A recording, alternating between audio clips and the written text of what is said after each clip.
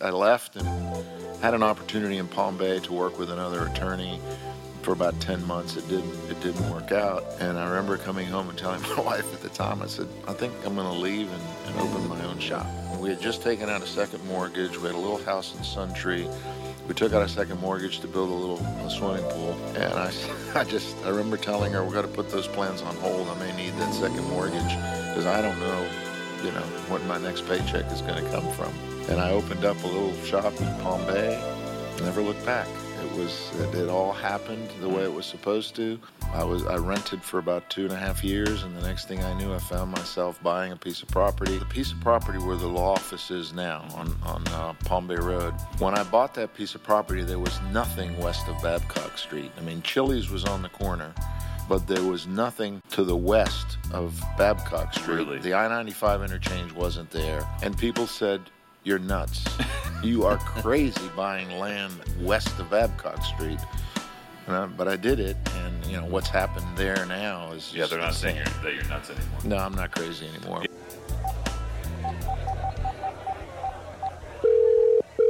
Welcome to the Legacy Angel Network Venture Lounge, where nothing ventured is nothing changed.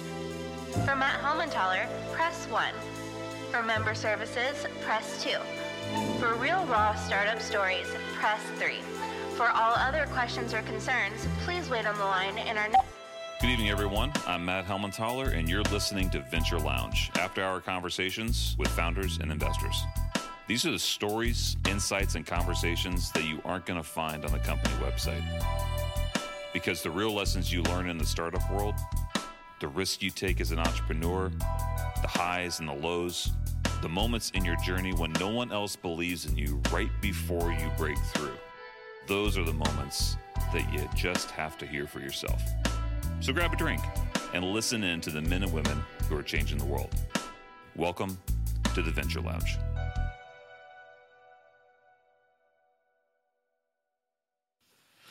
Welcome back to Venture Lounge, everybody. Nothing ventured, nothing changed. I'm Connor Sherman, creative director here at Legacy Angel Network, and I'm joined today by our founder and co-host, Matt Helmentaler. What's up, my man? Hola, Cheers. ¿cómo está? How you doing, man? Good. Who's on the couch with us? See, look, I should have turned my phone off. I'm going to take this watch Brilliant off, because then it won't. That's yep.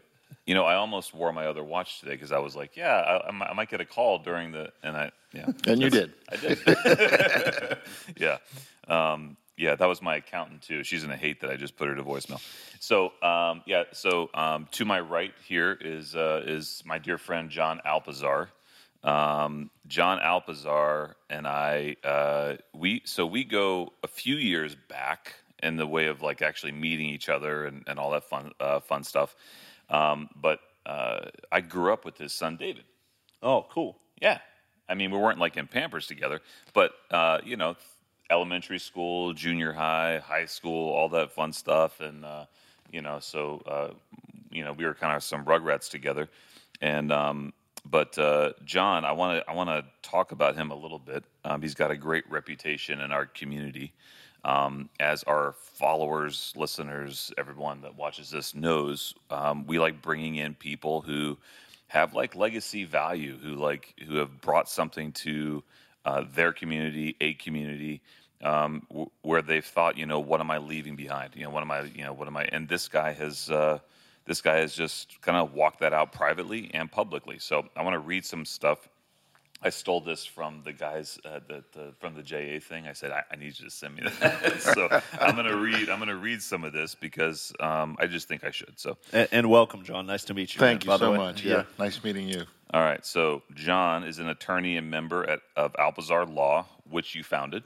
That's true. Yeah, in Palm Bay, Florida. He's practiced law in Central Florida for 44 years with a focus on Brevard, Indian River, St. Lucie, Orange counties. John has had an excess of $150 million plus settlements and verdicts, and is a member of the multi-million-dollar Advocate Forum. Born in Key West, Florida, his parents were immigrants from Cuba. John went and got his BA from Bethany College in West Virginia in 1975 with honors and distinction, and his JD from Capital University Law School in Columbus, Ohio in 1978. See, look at that. Ohio. You guys have It's the Ohio connection. Yeah, I like that. He's a member of the Florida Bar since 1978 till present, and the U.S. District Court, Middle District of Florida, U.S. Court of Appeals, 11th Circuit, and the Brevard Bar Association. Past president of Brevard Bar Association, John has served on the Florida Bar Board of Governors representing the 18th Judicial Circuit from 2012 to 2018, and is the past president of Central Florida chapter of the American Board of Trial Advocacy, ABOTA. John was the founding director of the Security National Bank and served as the director of Florida Business. It just goes on. The dude has just done so many freaking cool ventures in his life. And another thing that he started was a turkey giveaway. He's been doing that for the last 10 years? Almost 10 years. Almost until 10 COVID, years. and then we got interrupted. But there's a over in Palm Bay. He gives out these turkeys every year, hundreds of turkeys to families that need a Thanksgiving meal. And but they've been serving this community for so many freaking great years, and he's an awesome guy. So I thought would be a great guy to come and to chill with us at the Venture Lounge. Well, cheers, John. Thank you. With that introduction, I'm a little nervous to be here. You're our first lawyer on the podcast. Oh, my God. Fastest growing Palm Maybe the Bay last. adjacent podcast as well. Maybe. No, I think we'll be okay. Well, John, you got to tell us, man, what's made Brevard the place to stay? I mean, you have some staying power here. You've been in the community for a long time, so why this place? I came here not by accident, but my wife at the time's parents had retired here. My ex-wife's father had been in the Navy for 30 years. He retired as a captain, and they retired here to Merritt Island. And I was in law school in Ohio, and after 4 winters in West Virginia and 3 winters in Ohio, I was ready to come back to Florida since I was originally from Florida. And we settled here. This was one of the spots we picked, and I was lucky enough to be offered a job with a really good law firm in Cocoa. And so that's how Brevard became home. I didn't think that I would be here for 44 years, but that's how long it's been at this point. What was it like growing up in Key West? That sounds awesome. Everybody says that. So I definitely have to hear why it is and isn't. Well, first you have to understand that the Key West I grew up in is a completely different Key West than the Key West that's there now. When I was a kid in Key West growing up, it was fishing, it was beach, it was boating, it was fun and sun, and there was a tourist trade, but it wasn't a T-shirt shop on every street corner. Right. There weren't cruise ships coming in by the dozen. So it was a much more laid-back environment, place to grow up. I'd disappear on my bicycle all day, and my parents wouldn't worry about where I was. Awesome. And I'd come home in time for dinner, and I knew when I had to be home, and it's not quite that way now. No. But it was a great place to grow up. But it was also a very isolated place, and I think, like most people, I couldn't wait to get out because I thought there was something better somewhere else. So your family's from Cuba? Is that what yeah, I thought? My father, my grandfather was from Cuba, and he came to the United States in the early 1900s, and actually worked for the Cuban consulate office in Key West, and he lived in other cities. So he was kind of a pioneer for our family. My father came from Cuba in 1948, and my mother came in 1950, and they were married in Key West in 1950. I always like telling the story when somebody asks me about my parents. My father landed in Key West with 13 cents in his pocket. And when he passed away, I had a dear friend that gave me a picture of him. that's framed with 13 cents on the bottom. Wow. And it means a lot because it reminds me that they came from nothing, as I came from nothing. And I think that's something that kind of keeps me going. That's awesome. Yeah. That's awesome. That's powerful. I mean, what? Talk about legacy. Yeah.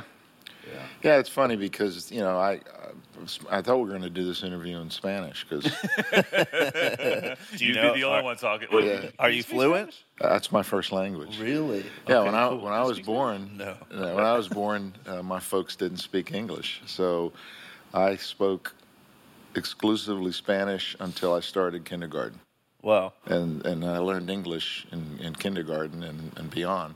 So yeah, I speak both languages fluently. Oh wow.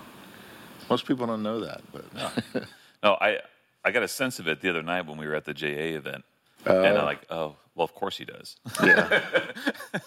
That makes sense. Should you feel like what kind of like culture traditions did your family bring? You don't know, like your family being from Cuba. I guess what kind of values and things do you feel like where you're from influenced your family's values, how you looked at the world, how they raised you? Like, Wow. I think the biggest thing when I think back, it's taken me a long time to realize this because I get asked a lot of times, why did you leave Key West and what prompted you to leave and go to West Virginia of all places? That's a whole nother story. yeah. But I got some family from there. yeah, well, but it was a dramatic bless. thing to go from Key West to West Virginia. Oh, but 100%. but I think what I've come to realize as I've gotten older is that the same thing that drove my father to leave his family and leave Cuba and come to another country is probably what drove me to do what I did when I left Key West.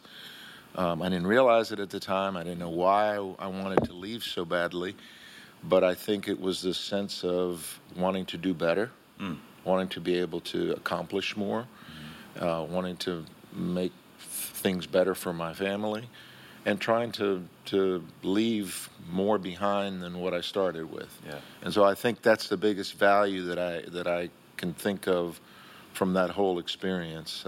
Aside from the normal things, and my parents were, they didn't have a lot. My mom worked in a department store for most of the time that I was a kid. My father worked 2 jobs most of the time. He worked in a laundry as a presser. He pressed at one place during the day, and then he'd go somewhere else and press at night, pressing clothes and big machines. And so I think this sense of hard work, that's another value that I think I got from them. I've never been afraid of hard work. And so I've tried to convert all that many times without even knowing I was doing it. But that's what I've tried to implement in my life as I've gone through my career, and it's worked. That's awesome. That's awesome. Well, when you were in the middle of figuring out kind of like your next steps, you knew that I'm here, I'm in Key West, great, this is awesome, but I wanna go, I wanna venture out. And what made you decide that I'm gonna jump into law? Like, was there something like a moment, or did it just seem to kind of fit with? Like, was there like a sense of like justice that you have, or was like that, what was it in you that drove you toward law more than anything else? Actually, it had nothing to do with being a lawyer.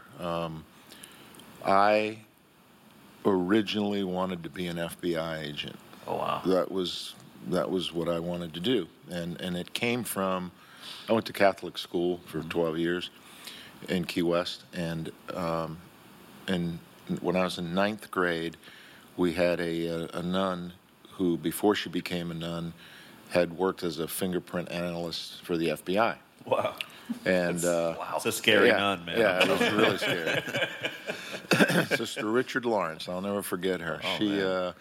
But she brought in FBI agents on career day, and was always talking about her experience before she became a nun, and that stuck with me. And at the time, in order to become an FBI agent, you either had to have a law degree or you had to be a CPA.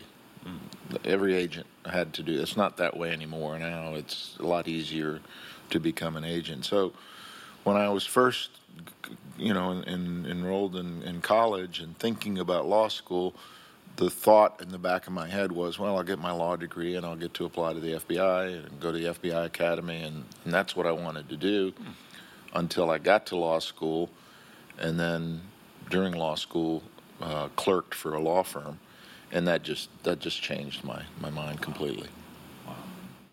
And where at in Ohio again did you? Columbus. Oh, excellent. So you're at Ohio State Law. No, Capital University. Oh, okay, awesome. Yeah. Cap.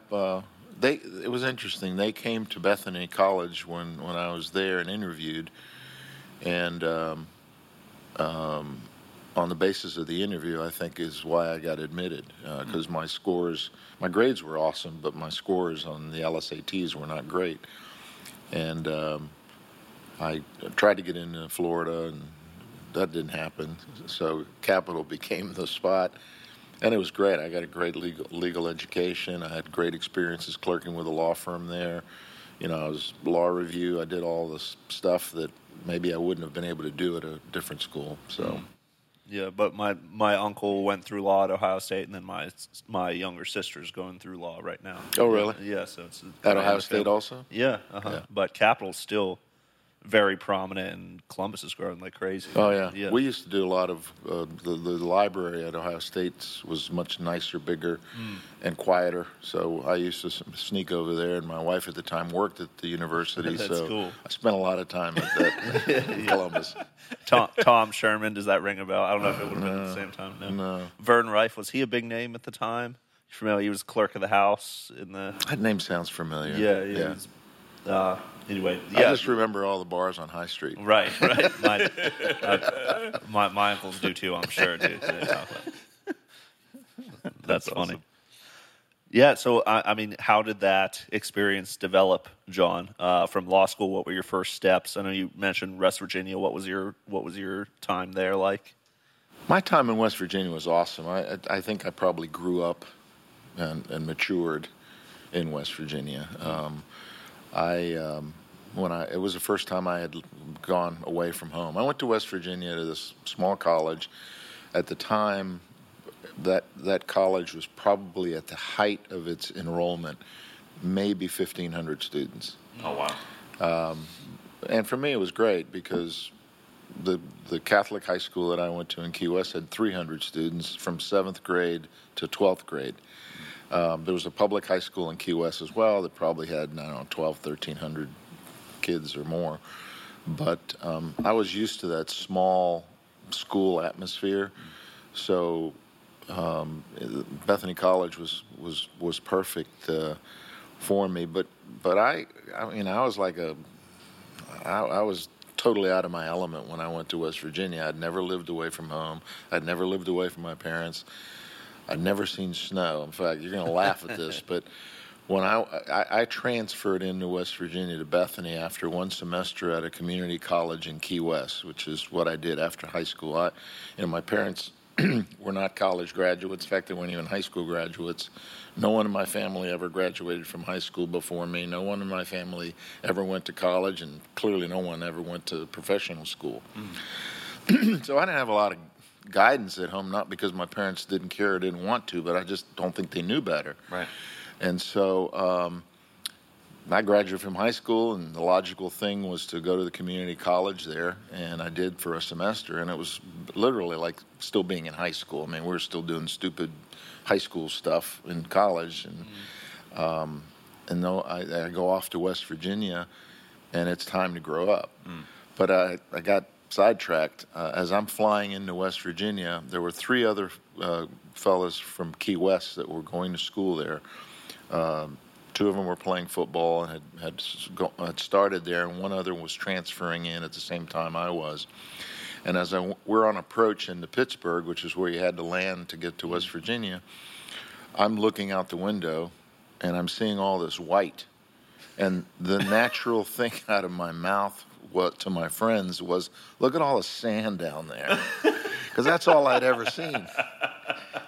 And they started laughing. It was a joke, but it was true. I'd never seen snow, and I landed in Pittsburgh, and there was probably a foot and a half of snow on the ground, and I'm here with leather shoes on, slipping and sliding on the sidewalk, and it was a cultural experience That's for me. Funny, man. Yeah.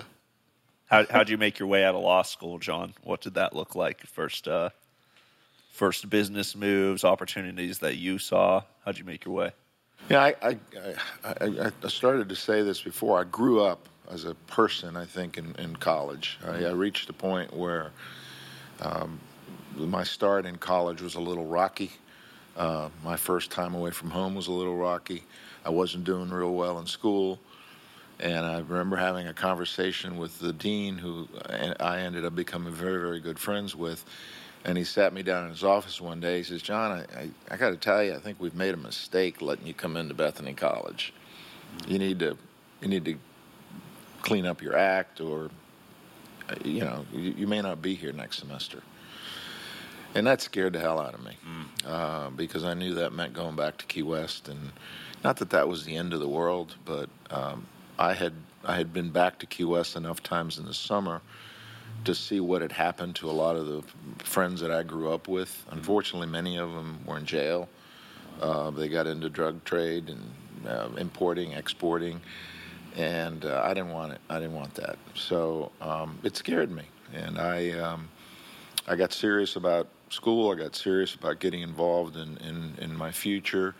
I became Chief Justice of Student Court, Vice President of Fraternity Council. I actually got involved and started working hard to get good grades, and that obviously led to me being able to get into law school. I was focused in law school. I mean, all I did was work, study, get good grades, work, because I needed the income. Yeah. I made it through college with every grant that I could get my hands on, every student loan that I can get my hands on. I didn't really worry about how I was going to pay them back at the time. And now in hindsight, 2% interest rate wasn't so bad. No, not at all. But and I did the same with law school. And at the time I was married, so I had to worry about that. But I did well in law school and got offered originally a clerkship in Cocoa with a firm in the summer between my second and third year of law school. And that's really what originally brought me to Cocoa. And after clerking with them for the summer, at the end of the summer, they offered me a job upon graduation, which I didn't accept originally. I was still looking around and interviewing with other law firms, but eventually I accepted that, and that's what actually brought me to this area. Wow. I had to say, I have a lot of respect for the dean that, I don't think I'm overstating when I say this. I don't think I am. I wasn't there, clearly. I wasn't born yet. Sorry. Didn't mean to point that out. But in my life, when people have pulled me aside and have said those types of things to me, looking back, it's because I know that A, they cared, and B, they saw something in me. And I think that that's pretty cool. I think, in my opinion, I think that guy saw something in you. Yeah, I've had that experience, unfortunately, more times than I want to remember. Yep. Where somebody sat me down and said something. Yeah. The nun that I mentioned before, Sister Richard Lawrence, I remember getting into some trouble when I was in high school, and her taking me for a walk one day and sat me down and I still remember her words. She said, you're at a see that crack in the sidewalk, and it goes that way and it goes that way. Mm-hmm. I said, yeah. She says, you're at the right where the crack is and where the two roads go, and you can choose to go right or you can choose to go left. If you go right, life's going to be really difficult for you. If you go the other way, maybe things will be better. I didn't have a clue what she was talking about at the time. Yeah. But, as you get older and you mature, you think about those events and you go, God, people were really, obviously they saw something in me that I didn't see at the time. And they were trying to to help and guide me along the way. Sometimes I listened, sometimes I didn't. And I wish I had listened more now, maybe, because things would have clicked maybe sooner. Yeah. But it's, you can't go back and change that. So. Yeah. I love, like I can think about my own life. And at the time, again, like you said, you don't always realize what's happening. But you look back and you think about your life and you think about, like, what brought you to where you are. And you remember in these moments, these pivotal moments, these pivotal conversations, and the things that really help steer you. And and then you come to appreciate those difficult conversations, those moments where someone cared enough to sit down and have the conversation. Yeah, and they took the time to do it, which not all of us do all the time. Yeah. Everybody's so busy, and life's kind of buzzing by now. Yeah. And I think we should all take the time to try to help other people. If we see a problem and we recognize a talent, we ought to do something about it. Absolutely. I absolutely agree. Yeah, very mutually beneficial to take that time to, like, invest in somebody else. Sure. I mean, it usually is. So you mentioned, like, eventually at one point it wasn't clicking yet what your path was in life and profession. So when do you feel like it started to click? Like, early days in your career out of law school, can you remember your first opportunities, cases, those kind of things? Anything memorable there? What clicked for me, and again, I didn't realize it at the time, but in looking back, is my second year in law school, I was offered a clerking position with a law firm in Columbus. And the firm specialized in personal injury work. They did criminal work and they did personal injury work. I'd never been exposed to that. I knew pretty much immediately that I didn't want to do criminal defense work. It just didn't appeal to me. But I was intrigued with the personal injury from the start because I was intrigued by the law part of it, and I was intrigued by the medicine part of it. And doing personal injury work allowed me to not only develop my talent as a lawyer, but it also allowed me to explore the medicine and learn. I'm not a doctor, but I understand, because of the amount of work that we do involving personal injury, I understand a lot of at least the medicine that applies to my area. So that law firm gave me that opportunity, and I think, without realizing it at the time, that's in part what dictated the kinds of law firms that I eventually started looking at to try to get a job. And the law firm in Cocoa that I ended up starting with did that. They did personal injury, workers' compensation. They did other things too, but they did that predominantly. And that's what attracted me to them. And after clerking with them for a summer, I knew that's what I wanted to do when I got out. So that's what kind of drove me in the direction that I ultimately went. It's while you're telling this story, the word that keeps popping up into my brain is venture. Like, you have just ventured your whole life. I mean, you really have. You've taken steps that other people before you. Now, granted, your parents took those venturing steps, right? That Right. kind of, like, that influenced you, and they did something maybe their family had not really. And then you ventured, and you continued to venture. You go from this state to that state, and you get married, and you're doing this, and you're like, well, I need to do, and you start to move, and you start to go and move and go, and then you venture over here. You get over here to Cocoa Beach. You start your career, and then at one point you decide, I'm going to open my own practice. It's another venture. It's a whole other story. Yeah. Yeah. So I mean, like, so kudos for the faith and belief in yourself, and and for those that supported you as well. But, like, what was that like?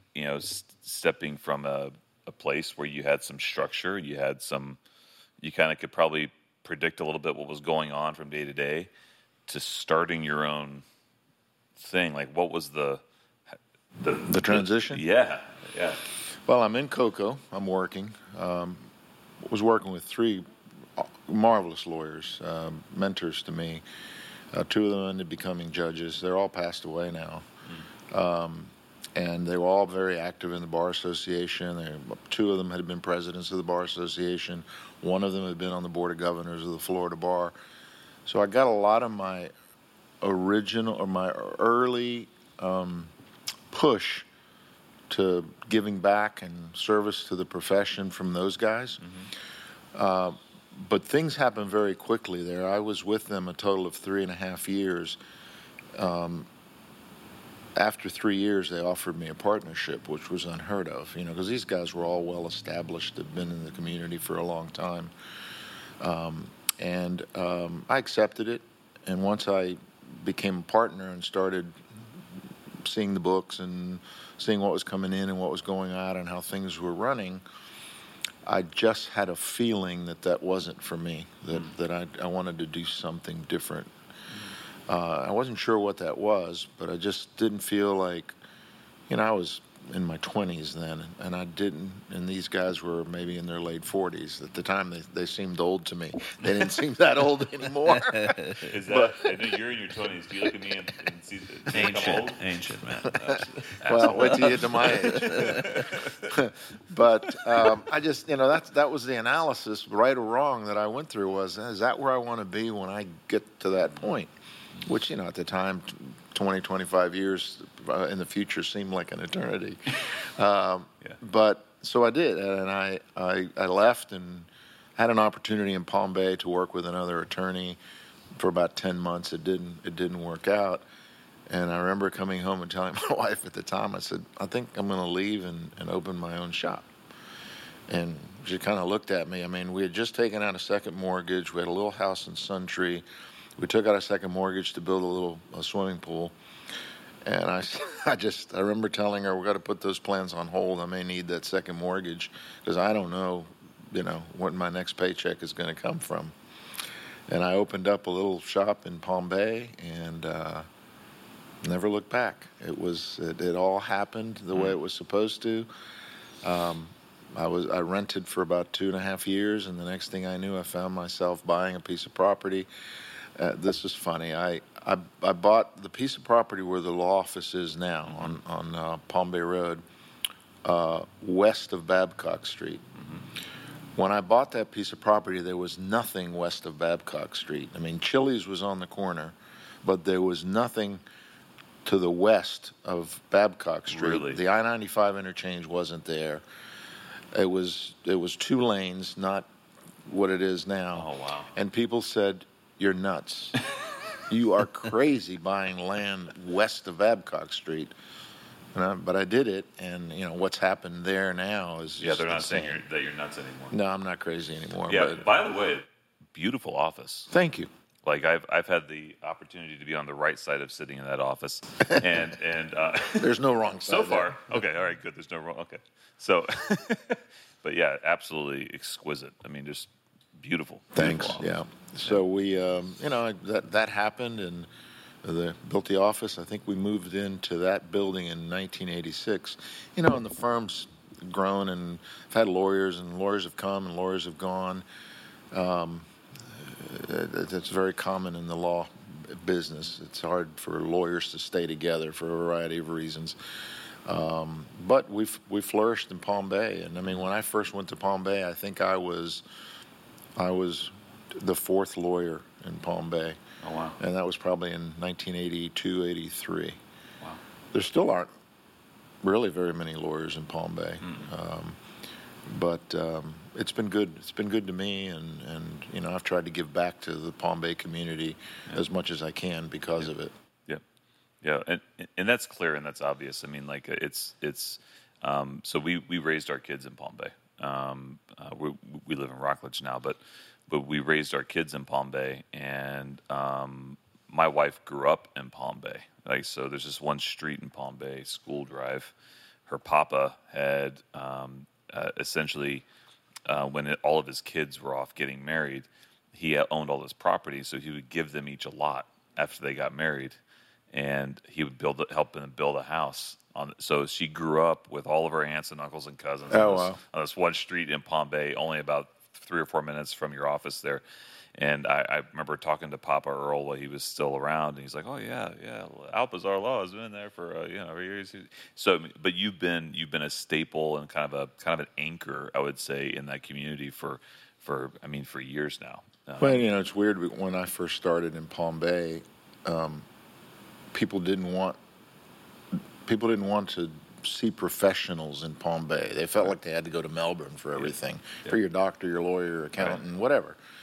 And that was a battle at the beginning, saying, you can get good, competent everything right here in Palm Bay. You don't have to go to Melbourne. You don't have to go to Vero. And I think it's better now. I think things have grown. So Google's at like 119,000 people. Is it bigger now, or is it about the size? Do you guys know? Palm Bay? I would say it's bigger than that now. Yeah, so it's 2020. So. I think. Yeah, I would think it's definitely bigger than that now. But it's the biggest city in Brevard. Landmass wise. Okay. Yeah. And they're on the commercial side. It's getting better than it was. It's starting to get more businesses there. It's starting to kind of grow, and these new interchanges too are very helpful in like bringing in a lot of stuff like that. So it's what's going on south of Palm Bay now, where that new interchange is insane. They're building, hundreds and hundreds of homes down there, and at one time it was nothing but swamp. It's swamp. It still seems like a long way away, It does. I remember. I grew up on Beachside, and I remember the first time I went to Palm Bay. I went to work with my dad, and I was thinking, Dad, this drive is. It's a long drive, but it really wasn't. But it seemed like so far. Yeah, I live in Melbourne Beach, and I've timed the drive to my. I could be in my office unless the traffic is horrendous coming over the causeway.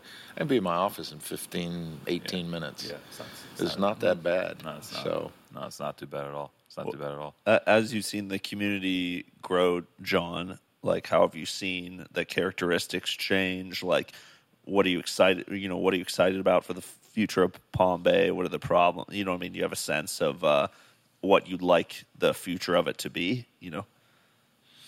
I think growth is inevitable, and growth is good, and I've definitely seen a significant amount of growth since I've been here, since 1978. But there's still a family-oriented, valued sense in this community that I hope is never lost. Mm-hmm. I spent a lot of time in Dade County. It's okay to go visit Miami, but I wouldn't want to live there. I say that all the time. Right. But it's different here. Yeah.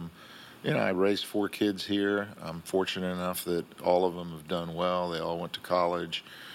2 of them went to law school. Another one had his master's. Oh, wow. And 2 of them are practicing law with me, which I would have never dreamed of. But and now at least 2 of them live in this community, and they're raising their families here. And it's just a nice place to live. And I hope that never changes. I hope that we can still keep that small town atmosphere, while at the same time we have to embrace growth, because it's good for the community that it grows. And we have a vibrant space program again here. We have a lot of startups, as you know, that are doing very well here. We have a lot of big companies like Harris Corporation and a number of others that a couple that I wish would do better, but different podcast, everyone. Different podcast. But it's just a great place to live, I think, and a great place to raise a family, and I hope that never changes. Yeah, to your point, one of the reasons, I would say it was the staple reason that we started Legacy Angel Network back in November of 2017.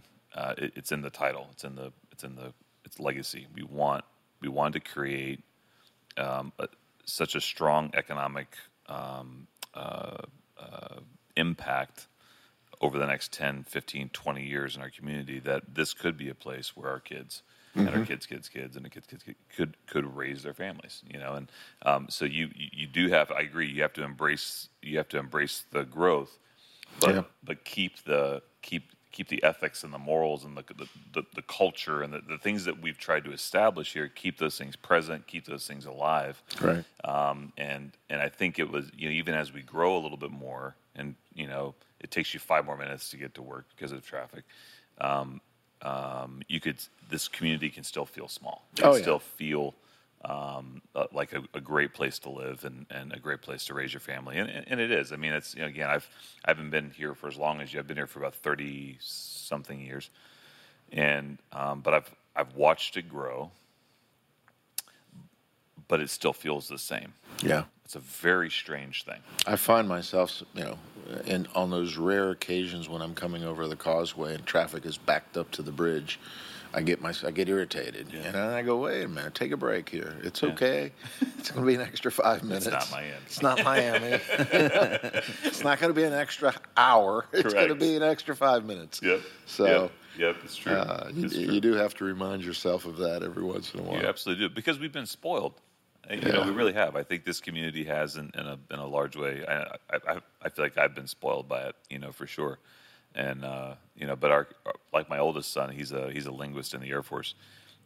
He couldn't wait to leave. He couldn't wait to get out of here, and he wanted to, his idea was, I want to be in Alaska one day. And he's been up in Washington D.C. area doing what he does now, and snow and everything else. He's over it. I think if he and his wife could move down to Florida, they wouldn't. Well, my kids went through the same thing that I did. I mean, they wanted to go, and the fact that the two of them came back here, and first of all, the two of them went to law school, because I thought the last thing that my kids would ever want after watching me and what I went through, and the hours and the hard work and the times away from family, that they'd want to be in law school and then let alone come back here and practice law with their father. I never thought would happen. Well, I want to brag on David for a second. Now, I can't. I'm sure all of your other kids are wonderful. I've met your Scott. I've met Scott a couple times. Super cool dude. I just don't know him like I know David. David and I were literally in elementary school together. We grew up together. Yeah, and David, Jeff Graff. There was a couple of kids in Mrs. Moon's class that you just knew were going to do something. You just knew it. I knew it. I looked at them and I was like, yeah, man, these guys are really smart. They're nice.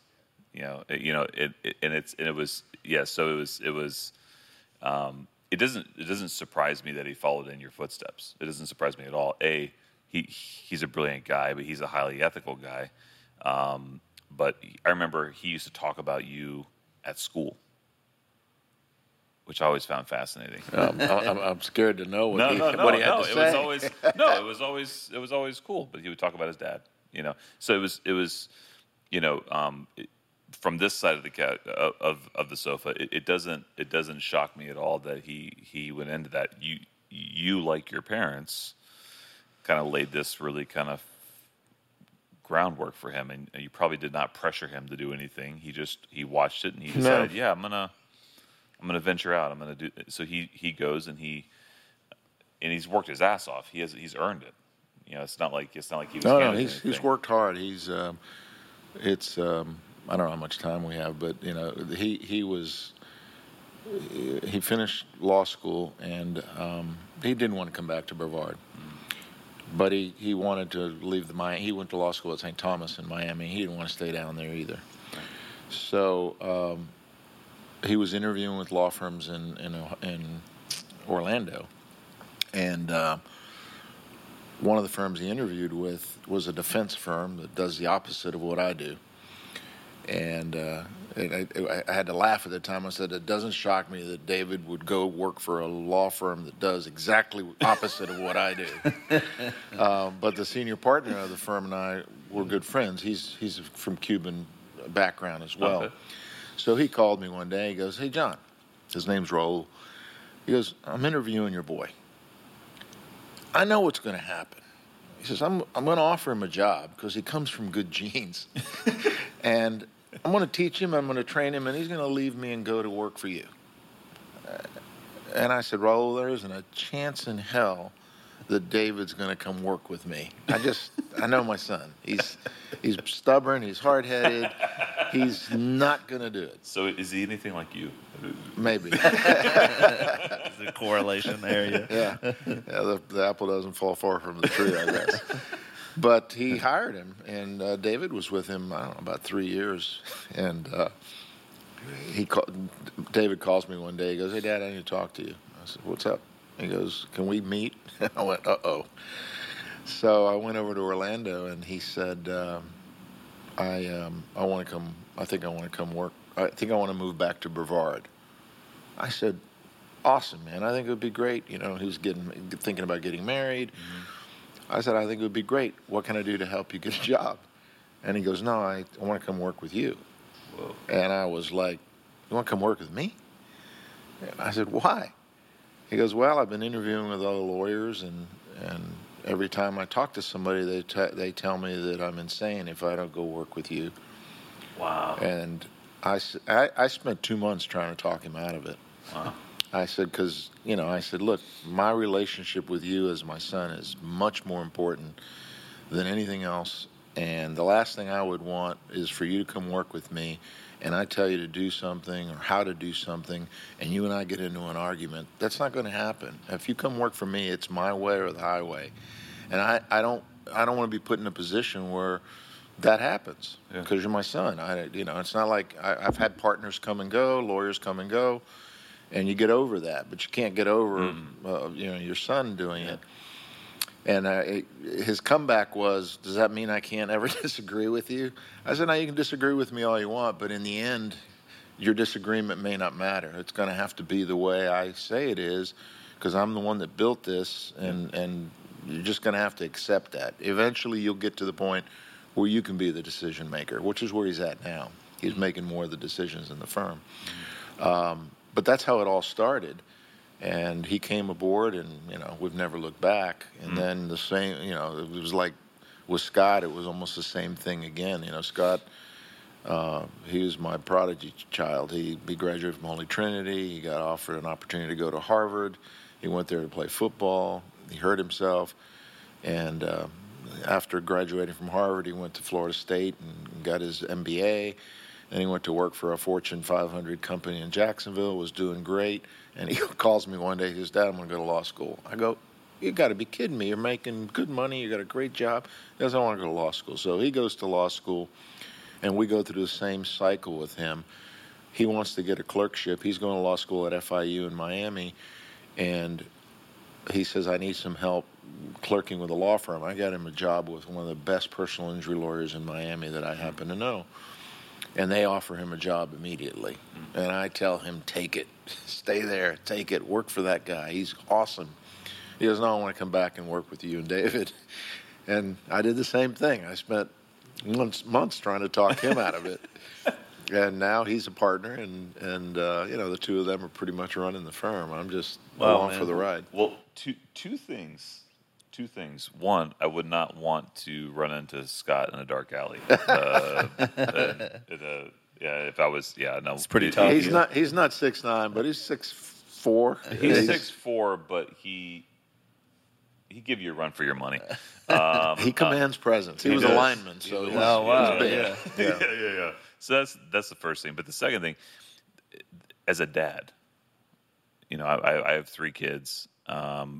As a dad, that's got to feel good that all these years later, your boys, they just want to come and be with Dad. Yeah, that's pretty.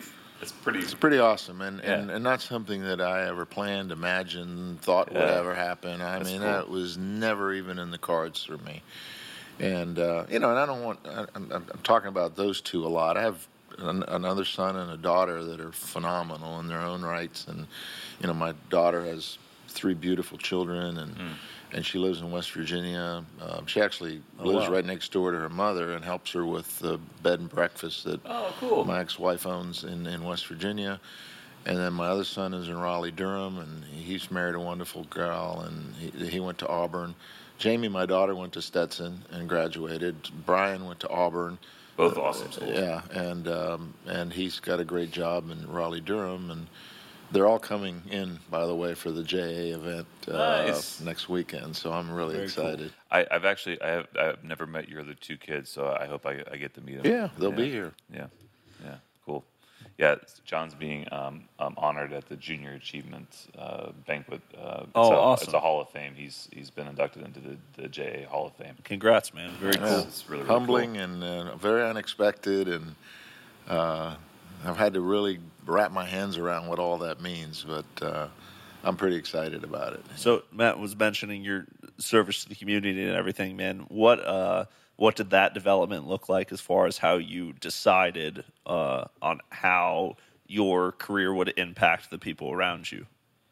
And on that note, too, do you guys want some more coffee? It'd be great. Yeah. Yeah. So you can keep answering those questions. Yeah. Okay. you're good. I will make some more coffee. There you go.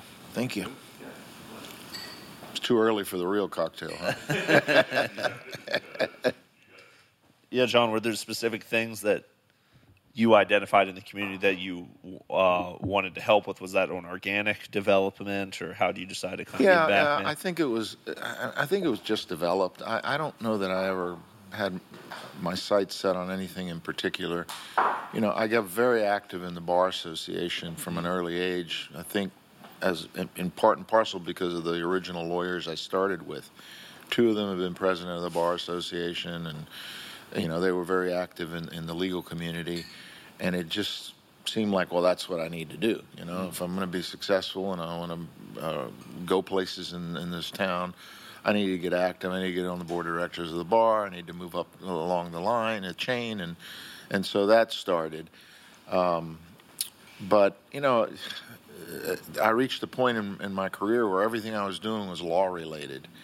And I really wanted to do some other things. And as an example, I had an opportunity to be a founding director of a bank. I thought that would be kind of interesting. So I did that. And then another startup bank came along, and I was asked to be on the board of directors of that. And I thought, well, I got some experience from the first time. Let me do it again. But, you know, I've been involved in so many organizations in the community in the 44 years I've been here. Some of them stand out. You know, I've been very active with Candlelighters just because I believe in the cause, and I think it's a great organization that helps families with probably the worst thing to go through, which is a child developing cancer. Wow. And so you know, I've been fairly active in that group. At one point in time, the Bar Association has something called the Bar Foundation, and what the Bar Foundation basically does is it tries to raise money and then make funds available to groups that need assistance. So I remember getting a phone call. It was one December. And the firm had a pretty good year that year, and the lawyer that called me says, "Hey, you know, would you consider making a substantial contribution to the Bar Foundation?" And I remember, because he tells this story all the time, I remember telling him, "You caught me on a good day," because it was the end of the year. The firm had a really good year, and I said to him, "Not only am I going to make a substantial contribution, but I want to create an endowment." And I went ahead and did that. I created the O. John Alpizar Endowment for the Brevard Bar Foundation. And I kind of seeded it with money and then got a bunch of other people to contribute to it. And the goal was to try to get to the point where we had enough money in the foundation that the foundation would be self-sufficient and we could use the interest and the growth from the foundation to donate. And we've accomplished that. We've raised enough money to make the foundation self-sufficient. And, you know, any group that needs funds can petition on a monthly basis to the Bar Foundation. I have nothing to do with the decision-making. I don't listen to it. I'm not involved. And I did that by choice because I didn't want anyone to think that, you know, I had preferences on who got money. And so it's doing well, and that's been a big incredible thing to do. Big part of like your fulfillment in Yeah. your career. Yeah. And then just to touch again on, your sons becoming part of the business. What was that dynamic like initially? I mean, it seems like you guys figured it out, right? But the family business dynamic, were there like hurdles there, and what? It was really funny. David and I, as much as I was worried about what could happen, for the most part, I think David and I have been together now practicing law for about 18 years. Wow. And close to that, 17 maybe. It was a really smooth transition. We haven't really had any disagreements. We have, you always disagree about something, but it's been nothing major. Yeah. He became a partner, and then just last year, Scott became a partner, or an equity member, I guess you call it, and it's really been fairly smooth. I'm Awesome, shocked. Well, it's probably just a lot of mutual respect on his part too. It's like just being in situations like that with your family. I don't know. It probably respect and understanding for each other and the weight of the situation kind of clicks in. Yeah. Is that, you feel it's that way? Yeah, I think it is. I think. You become like a team. Yeah, we have been a team, and that I've always preached that in the firm, even when I had other lawyers and with clients. Is when you come to Alpizar Law, you're not coming there for one lawyer. You may come there because someone referred you to me or David or Scott, but it's a team approach, and I think that's the best way to represent clients. So that's what we try to do. John, what do you do for fun, man? You out on the green or at the beach, or what's your fun? I mean, there's nothing. There's no time for fun. Is all of this fun too? Your career? Do you I do a lot. I'm kidding. I do a lot of things for fun. I had a place in the Bahamas for years until Hurricane Dorian came along, and I love to fish. So my current wife and I both love boating and fishing, and we did a lot of that until the hurricane came along and had other ideas. But so I try to fish a lot. We're wine collectors. Cool. We collect wine. Well, do you have any recommendations there, man? I mean, my palate's pretty unsophisticated. I'd love to know what I was doing, So what's that? Give us a crash course, John. On wine? I mean? Yeah. I'm a cab lover. Okay. I actually like California cabs. There's so many. I mean, we could spend hours talking about wine. We should have a wine podcast. Yeah, that might be the move. Real education. Absolutely. I have to get my favorite wine. Oh God, I don't know that I have a favorite wine. What's your daily go-to, or like a weekly go-to? Just your go-to. Wait, daily? You think I drink every day? I mean, we're drinking right now. But isn't that that's something metabolically that's good for you, right? Like a glass of wine in the evening. One glass of wine is good. 2 bottles a night, that's a different story. That's unfortunately what happens is you open a bottle and you're going to have a glass, and the next thing you know, you've had a bottle. Yeah, that's true. It's very true. But my wife and I drink a lot of cabs. We have several that we like. We discovered recently on a trip to Napa with some friends that are they're big wine snobs, more than I am. But I learn a lot from them. That's great. And we went to this small winery called Tres Perlas. In Spanish, it means 3 pearls. And it was an interesting experience because the founder of the winery was from Mexico. And when he came to Napa, he bought up this really nice. I mean, he worked in the fields, and it was a success story, which I love. And he started this winery, and they export most of their wine, and they only make a certain amount of wine. But as I recall the story, the founder before he came was a barber, and they have a particular wine called the Barber. Mm-hmm. It's very hard to get. It's like the Pappy and the I joined wine their world. club, and that's the only way that I can get it. I don't think you can find their stuff in a retail store. But I got an email last week. We were actually in Cancun last week, and I got this email from the Desperas people, and they said, your allocation's coming up. Would you like to add a bottle of the Barber? And I said, how many can I have? And he said, a maximum of 3. I said, well, take 3 of whatever you want out and put 3 of the Barbers in. That's one of my favorites. And that's only become recent. My go-to on a daily basis, we get a lot of wine from a winery called Hall, Hall. She is super well known in the wine community. It's not an inexpensive. It's not a $20 bottle of wine, right. But we're in her club, and we get probably 2 or 3 cases of her wine a year. Oh, nice. So that's probably a go-to. We went to another winery when I was out there. I'm not going to be able to say this on the podcast. No, do it, John. Because we can always edit it if it's terrible. There's a winery out there called Caldwell, and the founder of the winery, his name is John Caldwell. But John Caldwell's vocabulary includes the F word in everything he says. Everything he says. So when you're there, they refer to themselves as John fucking Caldwell.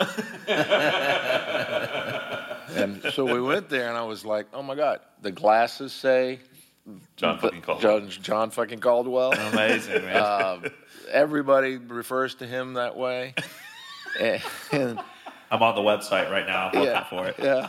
And the story is phenomenal because they smuggled wine stock root from France in through Canada and brought it in. There was a terrible disease that wiped out a lot of the old vineyards. I forget what it's called.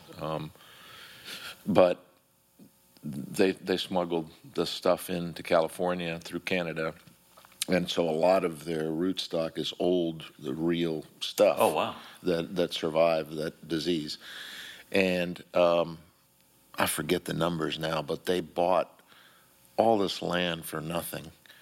And they own all this acreage. And when we were out there, they told us what the acreage was worth now. And I mean, it's just millions and millions and millions of dollars. But that's a favorite of mine, John Caldwell. Yeah. John fucking Caldwell. Yeah, John fucking Caldwell. The website says one of the most diverse and influential vineyards in America with 28 grape varieties and a portfolio of 23 estate wines crafted by a smuggler, a Master Cooper. Is that what? Master Cooper, and one of the most talented winemakers of our time. That's wow. I would be curious. This is just with all the spare time you have on your hands. Yeah, I would love to. I've never been out to Napa. Oh, my wife and I love California. We've been up in when my son was in the linguist school. We were in Monterey. We always flew into San Francisco, went and did Big Sur, went and did like all those, out that way. But I've never been to Napa. We've always wanted to do a little wine tour out there. So I'd love to get your suggestions. I can give you some great places to go to. For my wife's birthday 5 years ago, we rented a house and had all these friends come till we filled the house. And we did nothing but wine tours, and we had a chef come in and do a wine dinner one night. And nice. I love Napa. It's cool. The weather's beautiful. If you like wine, it's a great place to go. Cool. I can give you some great places to go. I'm definitely going to take you up on that. I'm just curious, and this is just more the goofy child in me, but what's one of the craziest stories that you're allowed to talk? I don't know if you're allowed to say, not allowed to say. I'm not an attorney, but what's one of the craziest stories, little things that's ever happened to you in your career that's just like, holy crap, I was out of left field. This is nuts. Do you have any like fun stories that were just like you've probably seen a lot of stuff. Yeah, man. Most memorable. I mean, some of your most memorable. It could be top 10, top 5, whatever. But like, When you're asking me most memorable, you mean cases that I've handled or people I've represented? I mean, cases, and it could be insane on the funny side. I mean, that's really what I was going for, but Unfortunately, most of my memorable experiences with cases I've handled are tragic because they involve, terrible situations right. with terrible things happening to people. The first big case, which is obviously memorable, the first big case that I handled very early in my career in the mid '80s. Involved a couple that he had just retired, they had just retired, and they were visiting here and staying at a make sure that I'm not violating any confidentiality if I mention the name. Because a lot of these settlements have confidentiality provisions that I have to worry about. But anyway, they were staying at a local resort place over on the beach. That was a big place for campers and people to come along. And they were walking in daylight along the edge of the road. They were staying there, and a young man in a backhoe backed over the two of them. Oh my God! And severely injured him, and unfortunately killed her. And I was really young when this case was referred to me by a local attorney, and I worked my tail off on that case and ultimately was able to settle it. And I think the settlement amount was confidential, so I can't say. But it was a lot of money at the time.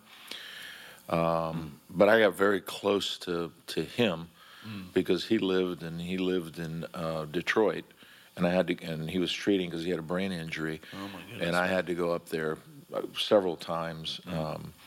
So that was probably one of the most memorable because it was the first major settlement that I had. The second case that really jumps out at me was the first big trial that I had, and this jumps out at me for a couple of reasons. Hopefully I can tell you all of them because there's nothing confidential about this one. This case involved a fellow that was coming over the causeway, the Melbourne Causeway, driving a wrecker. Which is a wrecker, a tow truck. Oh, okay. I call it a wrecker, tow truck. Come on.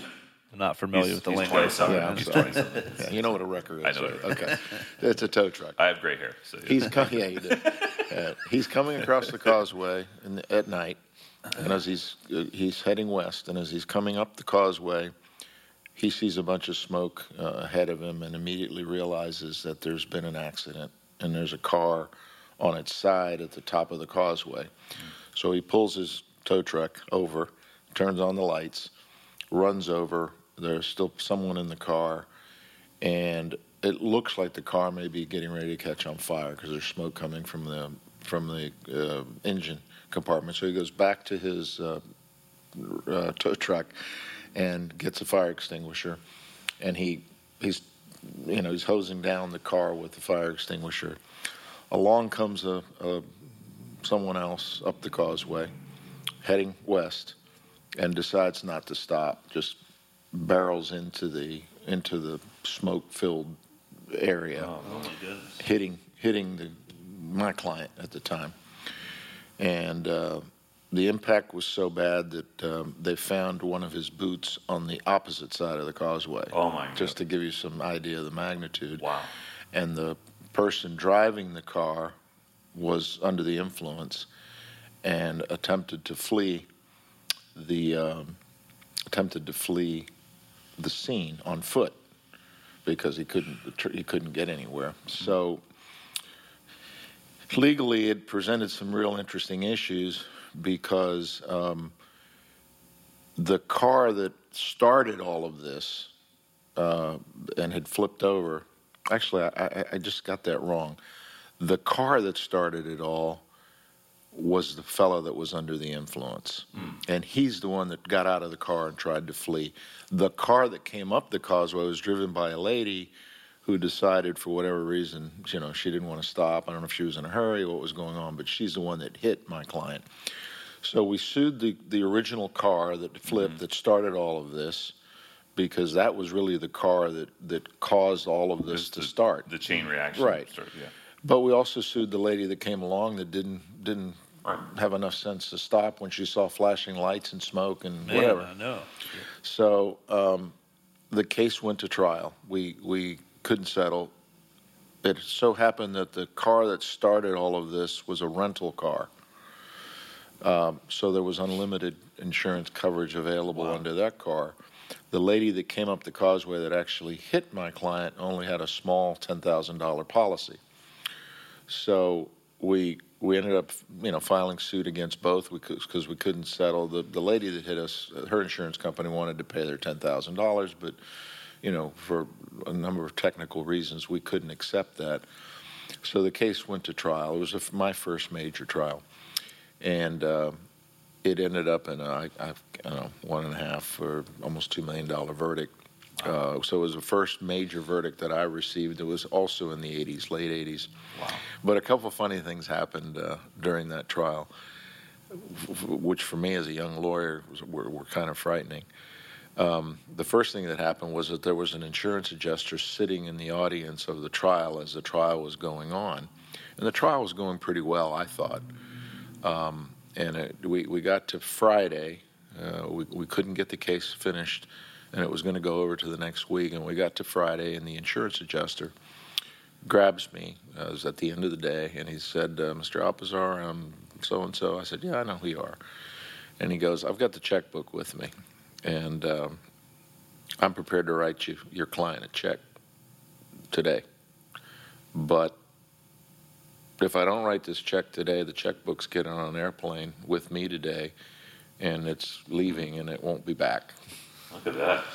And I said, "Okay." As a lawyer, I have an obligation to. Is that legal to approach you like that? Yeah, Really? Yeah. There's no problem with an insurance adjuster approaching me. I probably couldn't approach him because if he's represented by counsel, I have to go through the lawyer. But obviously, he had gotten permission from his lawyer to talk to me.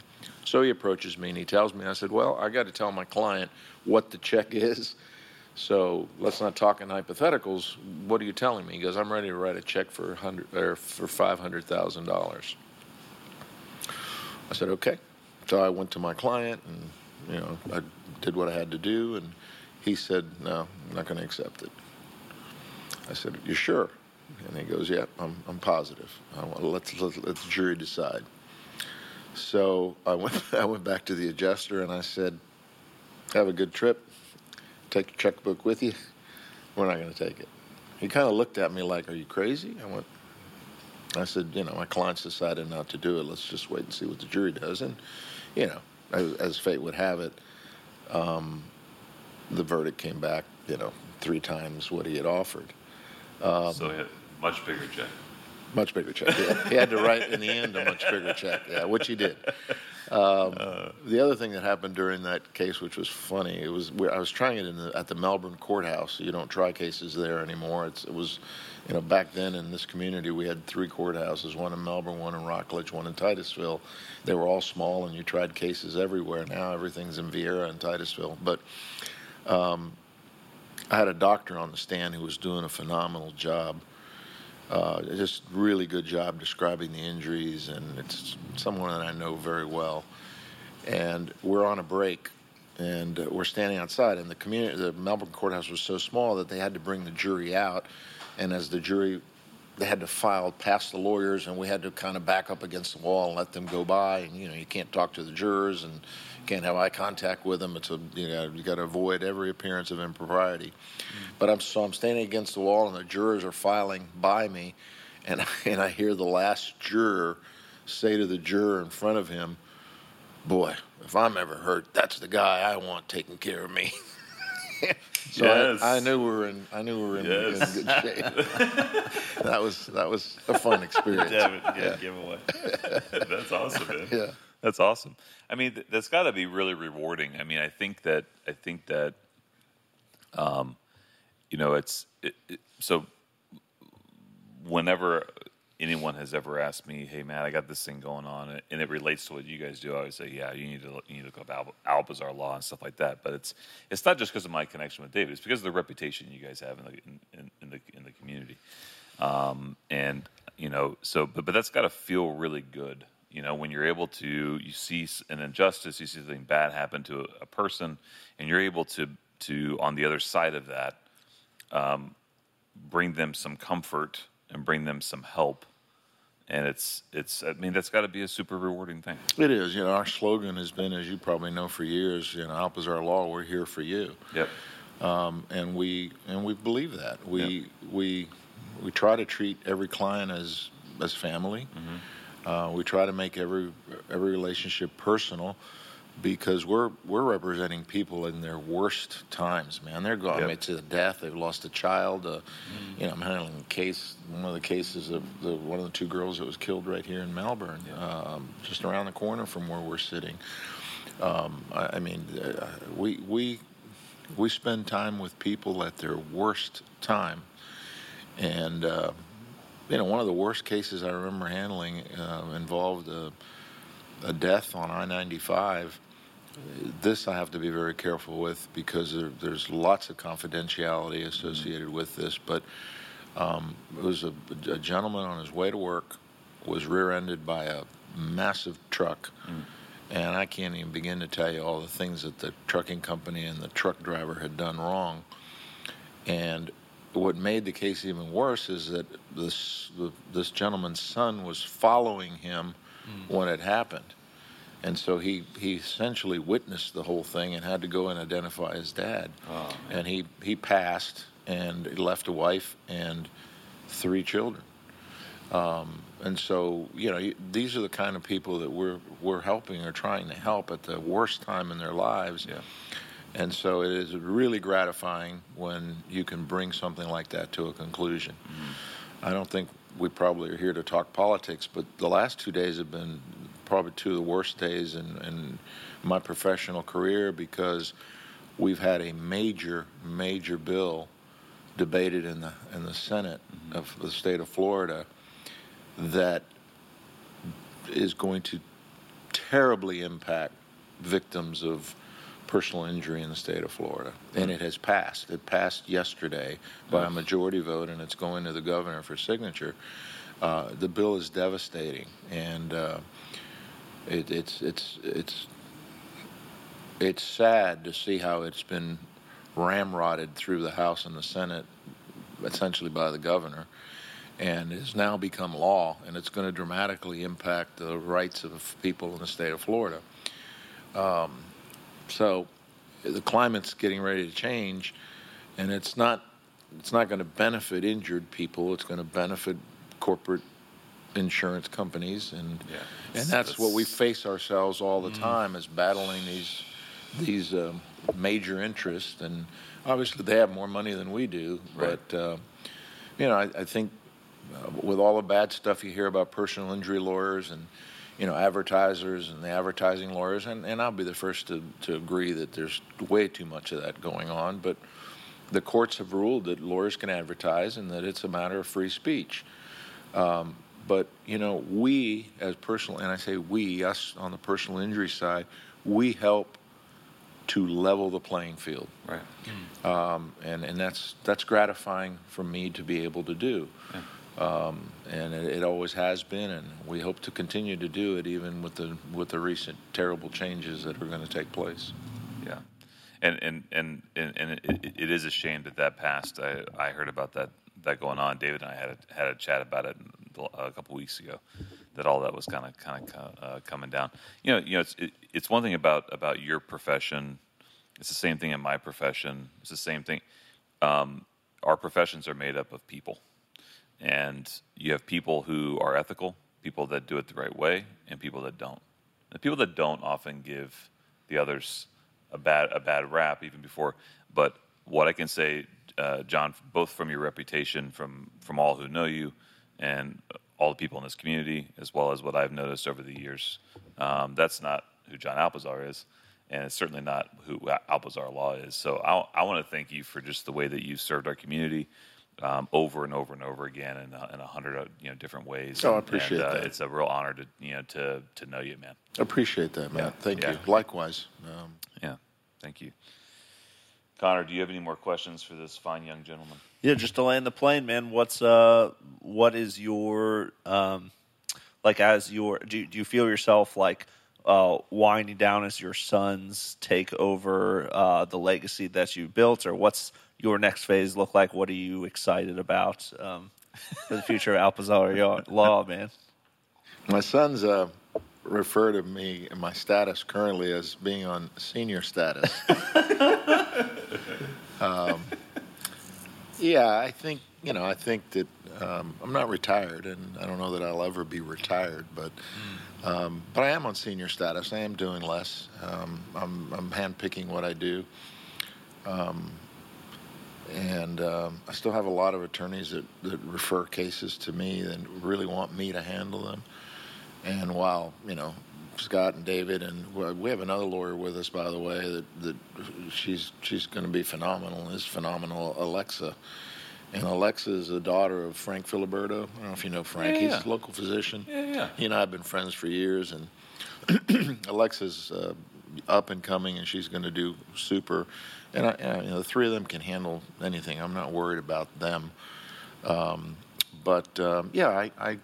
slowing down a little bit. I'm trying to enjoy life more.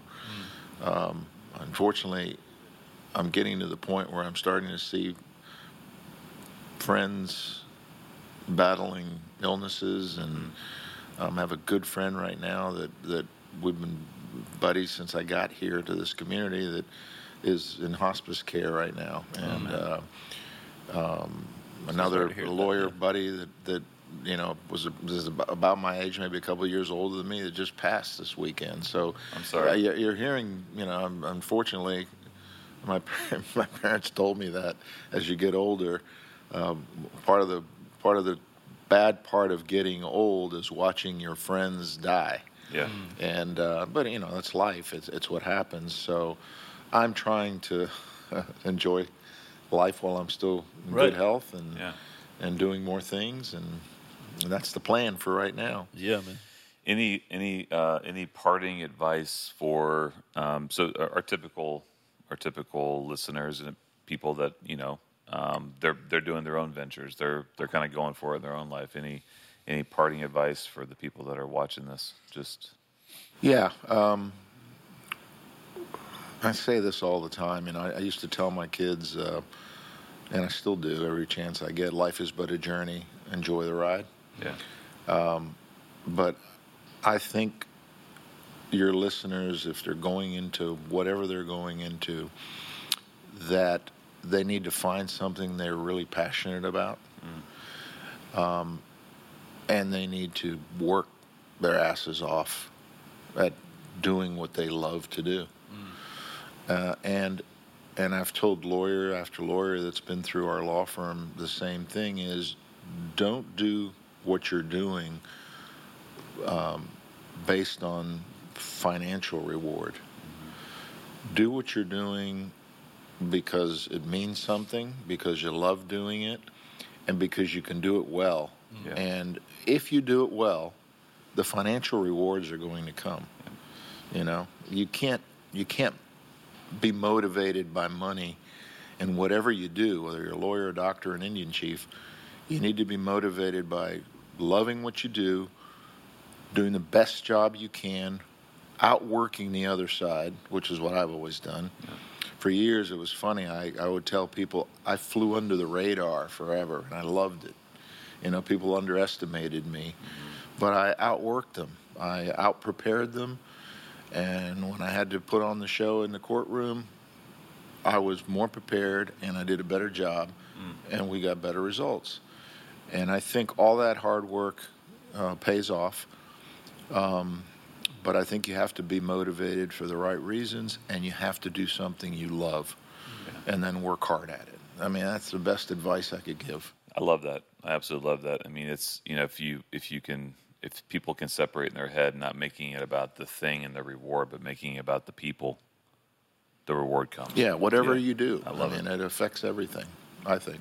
Well, John, thank you, man. Cheers to you. Thank you. Yeah, It's cheers been to a that, pleasure. man. I've enjoyed it. Yeah. Thanks, Thank John. you, guys. Cheers. John Alpizar, everybody.